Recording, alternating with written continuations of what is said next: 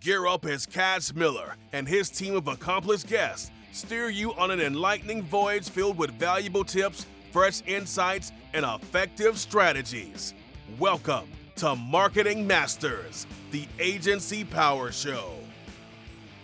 Hello, everyone. My name is Cash Miller. I am the host of Marketing Master, CEO of Titan Digital. Today, I've got with me Jeff Lerner of Misnomer. He has got an agency out in San Diego, California. We're going to be talking about brand building for like startups, because there are so many companies that get out the gate and they do it wrong. And we're here to, hopefully solve that problem. Jeff, it's great having you on. Tell us a bit about your agency, what you do, and also why the name of your agency. Thank you, Cash. Great to be here. I am a fractional CMO. I've spent the last few years working with multiple startups on their brand strategy, how they go to market, identifying their ICP and really building their brands to succeed in the long term. I've been in marketing for 20 plus years. I've worked at big corporations like Google and AT&T. I've worked at smaller organizations and throughout learned the process and the understanding of what it means to build a brand, to build a product, and bring it to market. The background behind the name of the organization is really, I spoke to quite a few startups and they would, we were talking just about the name. And they would struggle with naming their own businesses. And in fact, sometimes would be using a name that was so almost confusing to what their business model looks like. And so that's what a misnomer is. A misnomer is a wrong or incorrect name, or description. So, it kind of was suited, for me to use that as my company name to say, almost kind of jokingly, having the wrong name can set you back. And so just part of that, startup building the brand mentality. Yeah, I think that's a great place to start because, when you're building a brand, a lot of startup businesses, they don't really consider necessarily the name of their business the way they should. When I first got into this business, I met a guy who does brand naming. You literally pay him to name your business. He does it to this day. One of the companies that he helped name is the storage company Pods. And that name ended up spot on, but I know, for what they do, because it's literally here we drop off a storage, kind of looks like a pod, right? But they spent a ton of time naming it. And the name of your business goes into part of the foundation, right? It sure does. And, there are use cases and examples of names that mean something, and have, are trying to indicate something through the naming. So Pods is a great example. What is the product? The product is a pod. It shows up at your house. It's for storage, and I think the abbreviation, in fact, is, PODS was like portable on demand storage. It worked that's a brilliant naming of an organization. Then you look at, other companies and how they name themselves. And it's kind of, like Apple Computer, for example, like Apple, there was nothing that, correlated between Apple and computers at the time, but now it's synonymous with that. Nike, I don't think was, even a word, until it was turned into the brand. And so there's the opportunity to both name something that doesn't have much meaning, but you turn it into the brand. And then there is, the balance that you're trying to strike with other things. And, one of my favorite examples of this is, the idea of brands and how they overtake an industry. People go to grab, a tissue and people say, oh, can you hand me a Kleenex? That's the brand. It's a tissue, but people almost synonymously say it's just like, somebody says like, hey, I'm going to go hop in my jacuzzi. Well, jacuzzi is a brand, but it's actually a hot tub or whatever it may be. So how you name your organization could have such a big impact. Yeah, it really matters a great deal. There's a really good book out there called Shoe Dog that was written by the founder of Nike, Phil Knight, and he does discuss, a little bit about how they came about with Nike because originally it was Blue Ribbon Sports. Yeah, they say, and the blue ribbon was based on just that. The first place ribbon was always blue, and his background was in running. He was a marathon runner, and on the track teams and stuff at like the University of Oregon. And so you think about, that there is a deeper meaning. Kleenex is a great example. Even if you're not using the Kleenex brand, you're still asking for a Kleenex. It could be a totally, just generic brand. And so really well named products become synonymous. Like I say, we think of Apple. Are you asking for the fruit or are you asking about the computer? Because, I've got an, like that's literally, what happens. It's like with computers too. Like you think of Apple, well, when they named the Mac, yeah, I have a Mac. I don't say I have an Apple laptop. I say I have a Mac, and everybody knows what you're talking about. Yep. Yeah, and that's what really like the core of new businesses when they get going, really thinking about what they're going to name themselves. It really does matter, and you really got to take some time to do it. Exactly. Again, there are so many elements that go into building a brand, and what you name your brand can oftentimes be something that boosts the brand awareness and the adoption very quickly, or it could be something that distracts from it. And so it is Yeah. a very fundamental part of what it means to create a new brand. Yeah. So the name of your business would be considered part of the foundation of the brand you're going to build. What are some of the other things? Startup businesses, there's a number of things you need to be paying attention to. So, what are some of the other foundational elements that startup businesses need to really be considering when they're, thinking about what kind of what they're going to do to build their brand? Sure. And I'm glad you used the word foundational because that's actually something that I focus on. I even have a page of my site dedicated to what I call foundational marketing, Mm. which is before you think about investing a dollar into advertising, before you think about what it means to expand your business, your product set, all of those other additional elements, foundational marketing is understanding who is our core audience? What does our target look like? It's really answering the question of who are we as an organization, not just what do we do. A lot of times, startups are so focused on the product that they have that they're not spending any time thinking about like who are they really, what are they serving, who are they Mhm. serving, what challenges are they helping overcome, and what is their core mission and vision. And I Yeah. always give an example. I worked at a startup and I walked in, it was kind of, third week or something like that. And I sat with the executive team and I gave them all a piece of paper and it had the name of the company and it said, is a blank blank organization. And I said, I want you all to fill this out in 2 words. If you need 3 words, I'll give you 3, but 2 words or, 2 or 3 words, say this company is a blank blank organization. And of the 8 people in the room, I got 5 different answers. And I said, right here, right now, this is our fundamental problem. Because if we can't agree on who we are as an organization, how do we ever expect our sales teams, our marketing collateral, and most importantly, our customers to talk about us? Yeah. And so that brought everything back to the foundation of let's answer those questions first. Yeah, those questions, it makes, that makes total sense because they say if you can't describe your business, if you can't say what it is internally, there's no way you're going to explain it to the public. That's right. Yeah. And those questions, that particular one is like, what do we do? Who do we serve? What need do we fill?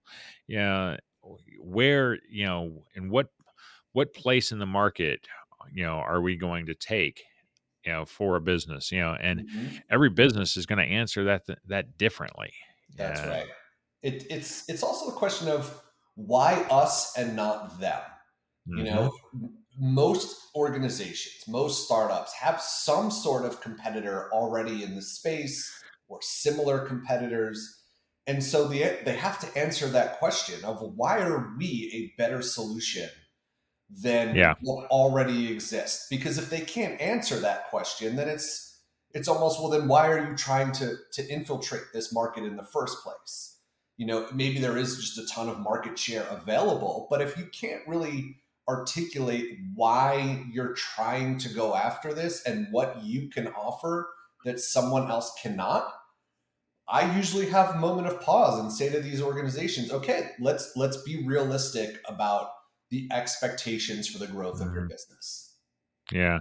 One of the earliest business lessons I ever got was from my father, and he made clear to me, when you're thinking about, the market you're in, make the assumption that everyone has someone. Okay.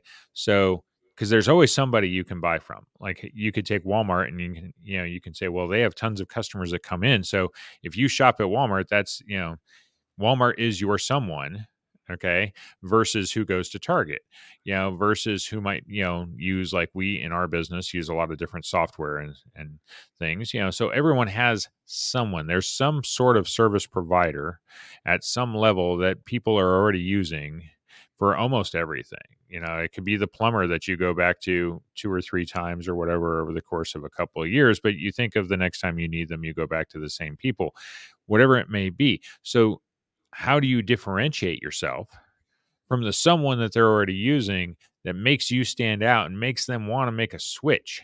Because I say, yes, there are going to be people that are not necessarily using anybody, but then you still have to be in front of them and you still have to convince them why you versus someone else. Yeah, I have a client that's in real estate, and someone local who I know, and came to me and said, the real estate market, is very competitive. It's very Hmm. difficult. I face all these challenges because how do you differentiate, as a real estate agent against everybody else who's a real estate agent? Like, it almost seems like there's not an opportunity Yeah. for differentiation. And I sat down with her and we talked through the business a little bit. And I said, you've done quite a bit in terms of foreclosed properties. Yeah. And she said, yeah. And I said, why don't you own that space?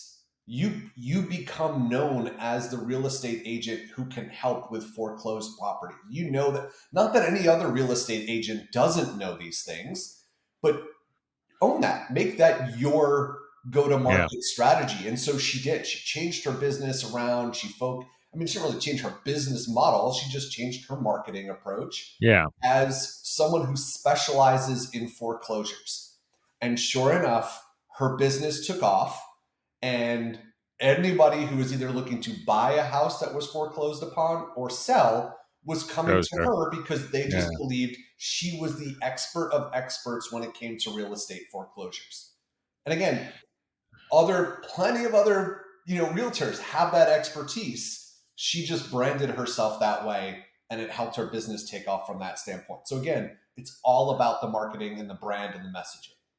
Yeah, a lot of times, in the agency business, they'll talk about going after a specific niche, and saying, okay,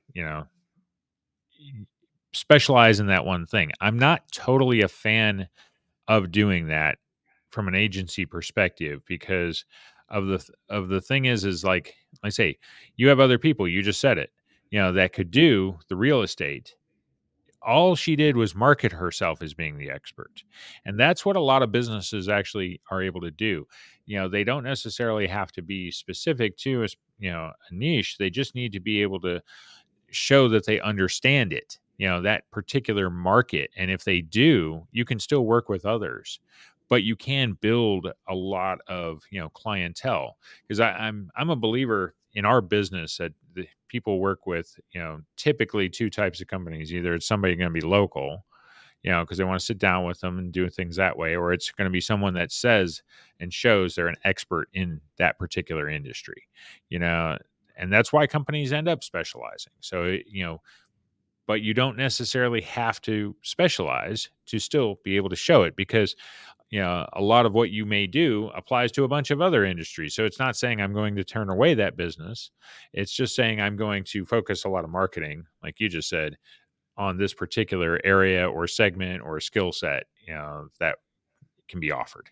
Yeah, and that's it's kind of what I do with my business, right? So I talk about being a fractional CMO for startups because I have a lot of experience with startups. I know the challenges that startups face. I know Hmm. the cultural challenges that often go along with a very scrappy, lean, financially challenged organizations that are just trying to get off the ground in some way, shape, or form. But at the same time, I've led marketing teams at AT&T, Cricket Hmm. Wireless, and other large publicly traded companies. And so while I market myself as that fractional CMO for startups, I can certainly step in. And one of my clients now is a large publicly traded company that needed some help with something. And so Yeah. it's all about finding that balance, but also being open to saying, hey, like I am, my experience goes beyond just the marketing tactic that I have, in place currently. Yeah. Well, that kind of leads us into, like, with businesses, as part of the foundation, they need to understand the target audience. They need to understand, because if you're going to kind of tailor yourself a little bit, you need to know who you're doing it for. So, what do businesses need to be doing, with that in mind? Because a lot of the times, I know I've heard the answer a bunch of times, and I'm sure you have. Well, everybody's our customer. Everybody, like, that's not the case. There are a bunch of people that will never use your service or don't have a need or whatever, So how do they go defining it? Yeah, so that's a great point. And I've heard that as well of like, hey, we're just going to cast the widest net possible and see what we Yeah. catch. And that's not, that's not the answer either, because you cast that wide net, you're going to catch a whole bunch of garbage that you probably are not looking for. And Yep. that costs money to do that. I am, a big believer that if you don't identify and target your core audience from day one, you will waste time, energy, and finances, in the process. And so, it really comes down to understanding the buying patterns and behaviors of who makes the best customer for you. And every startup, if you're building an organization, that should be part of your initial, before I even have a product to sell or a service to offer, needs to understand who would ultimately be the persona that would buy what it is that we're selling.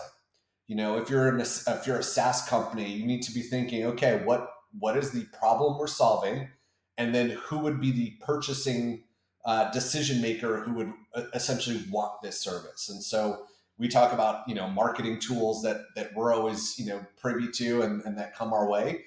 And I get emails all day long from new companies that say, hey, we've created this new tool that does X, Y, and Z. And 90% of the time, I'm not the audience that they're looking for. Yeah. And so they need to do a better job of understanding. I'm not saying their products don't have value, but I'm not the audience. So I tell all of my clients, as I'm sure you do as well in your business, that not only having an understanding of their buyers is important, it's really everything down to the persona of who are they, what does their profile ultimately look like, where do they make their purchasing decisions, where are they consuming content and media, in which case you would want to get in front of them, what are the challenges that they're facing, and what are the triggers that would get them interested, right? So for some Hmm. people, it's here's a tool that will help you, take, free up your time, because we know that persona is typically overworked with a multitude of tasks. Yeah. Or it's here's something that will save you budget because they're in a position within their company where they're in control of a budget and that makes them look good.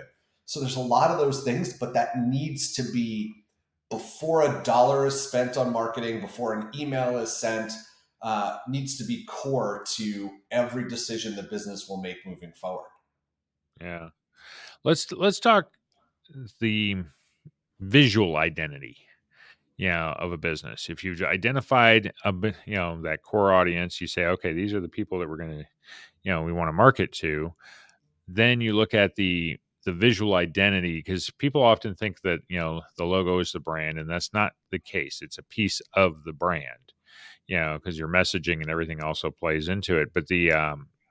But how much of an impact and does that visual identity that's developed for a startup business really matter? Because not every logo that is, like we think of, you think of Coke or Pepsi or Nike or Apple.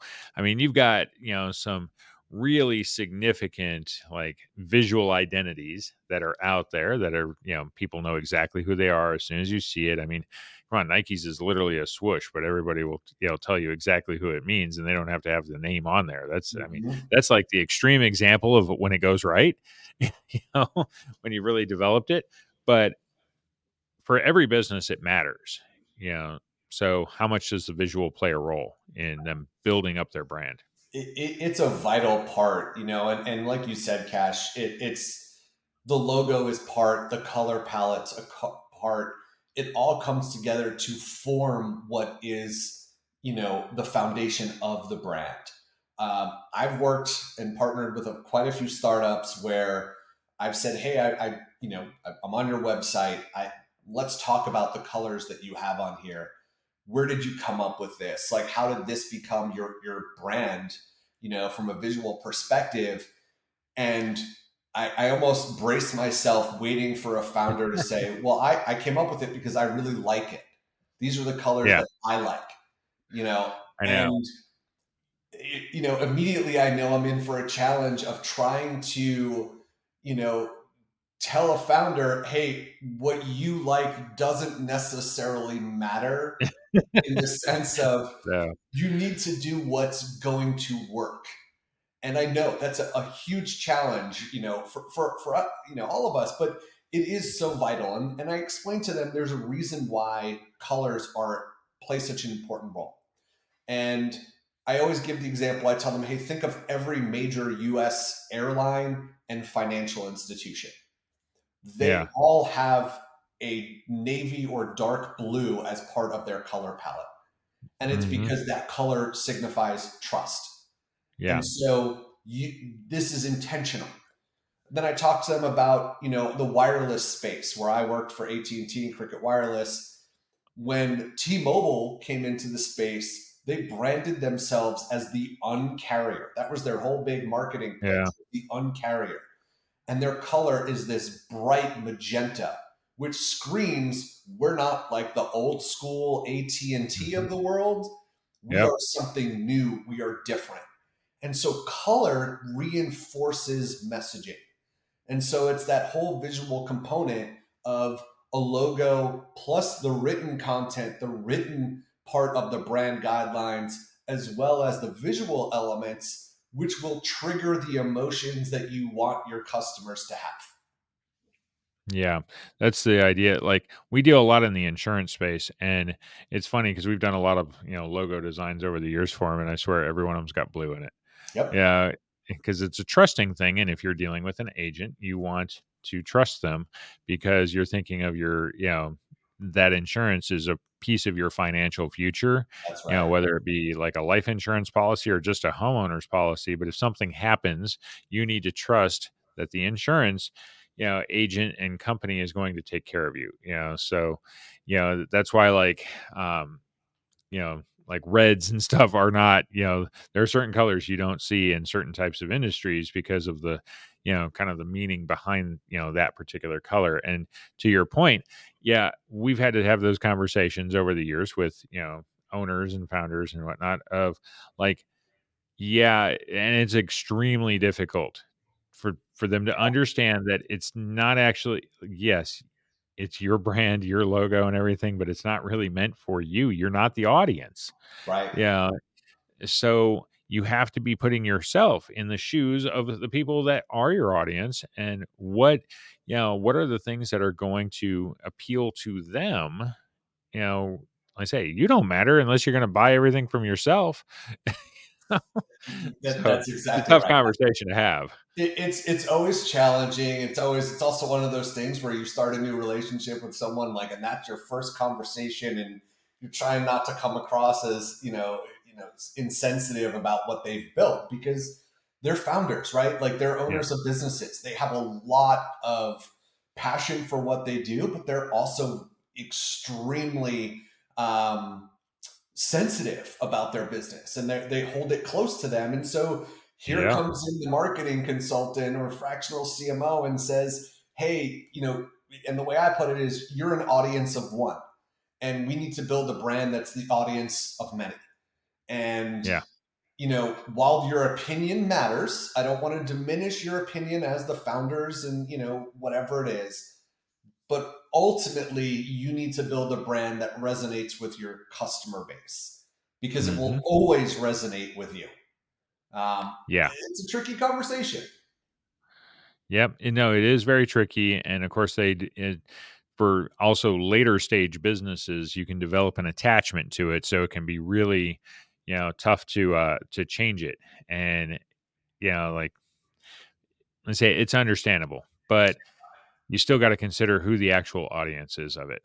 What are some of the other like pitfalls and things that you see, because startups they're going to have certain things in their head when they're getting going. So what are some of the things you've had to deal with in the past that are like, okay, this is not going to be the correct direction, for you? And so things that you've had to, I guess work to straighten out, as it were, when you're, working on a brand and, you're starting from the ground up.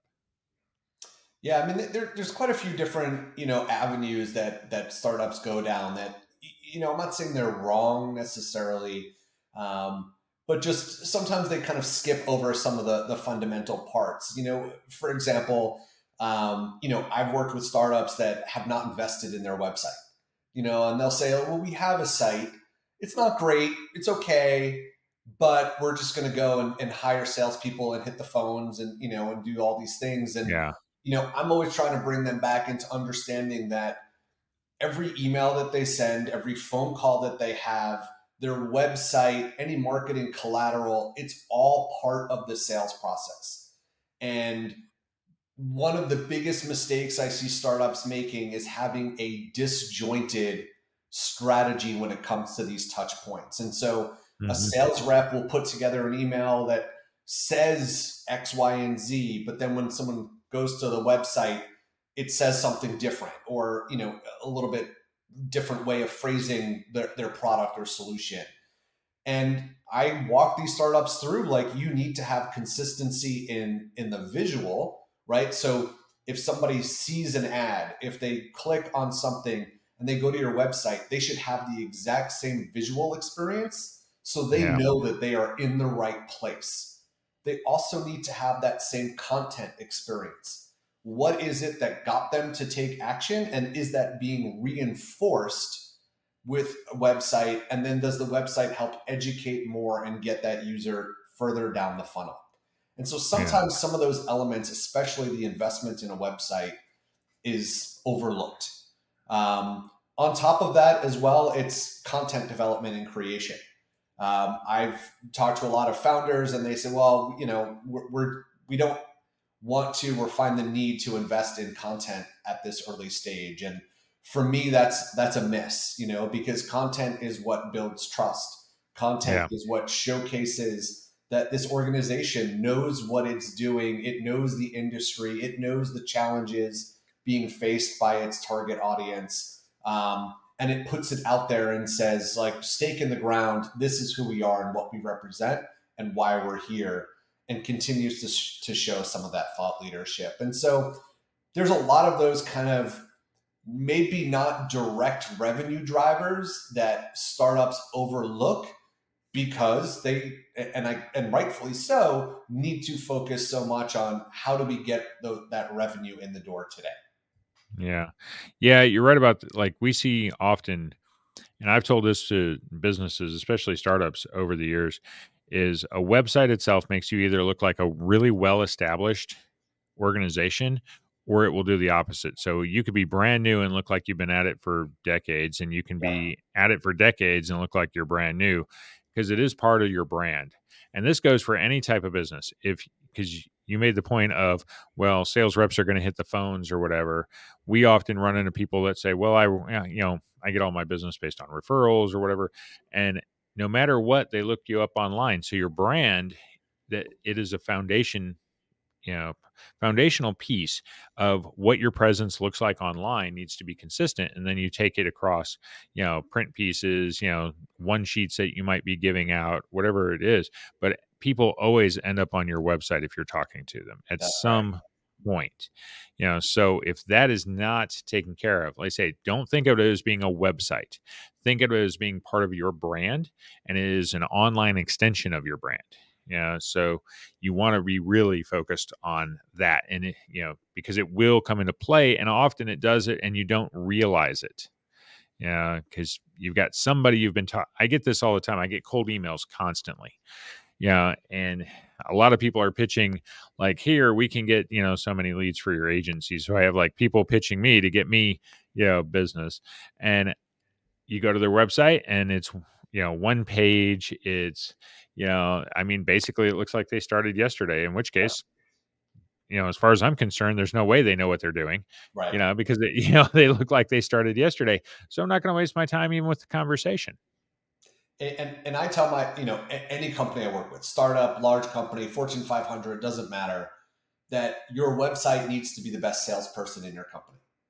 And just like you coach your sales teams to do better, it also means that you don't just get a website and say, we're done. It means you iterate, you test, you improve, you make changes to your website constantly to ensure that it continues to solve the needs of those who visit.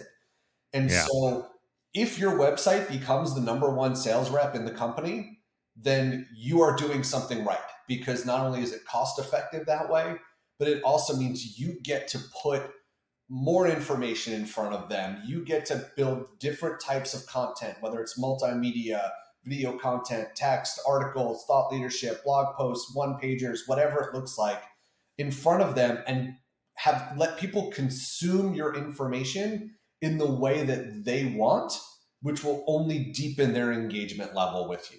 So focus on the website rather than, I just, kind of need it as an afterthought. Yeah. So, this has been great. Do you have any last pieces of advice for startups and brands, and, how they should be thinking about this moving forward? Yeah, it's, to me, it's always asking those tough questions right from the beginning. Sitting down as a leadership team, as a organization that's getting off the ground, and say, who do we serve? What is our who is our ideal customer profile? What do we bring to the table that nobody else has? And what ultimately does success look like for us? And I'm not talking the financial success, but also if we could solve one industry challenge, if we could solve the challenge facing individuals in a particular role, and make their lives easier, better, this and that, what does that ultimately look like? Because realistically, at the end of the day, they should be thinking 20 years from now, what do we want to be known for? And don't be known for being wealthy and growing. Again, that's if you do the other things right, usually that follows. So it's kind of, what do you want to be known for having accomplished? And if you have those clear goals, everyone else in the organization you build will have those goals as well. Yeah, and I say most startup organizations, whether you have a team or it's just you, these are questions that apply no matter what. And you need to be answering them, as you're getting off the ground, because it's easier to do it right to begin with than it is to pivot later, in fixing it. So, Jeff, this has been great. How would people get a hold of you if they need a fractional CMO? Yeah, so people can find me at misnomer.co.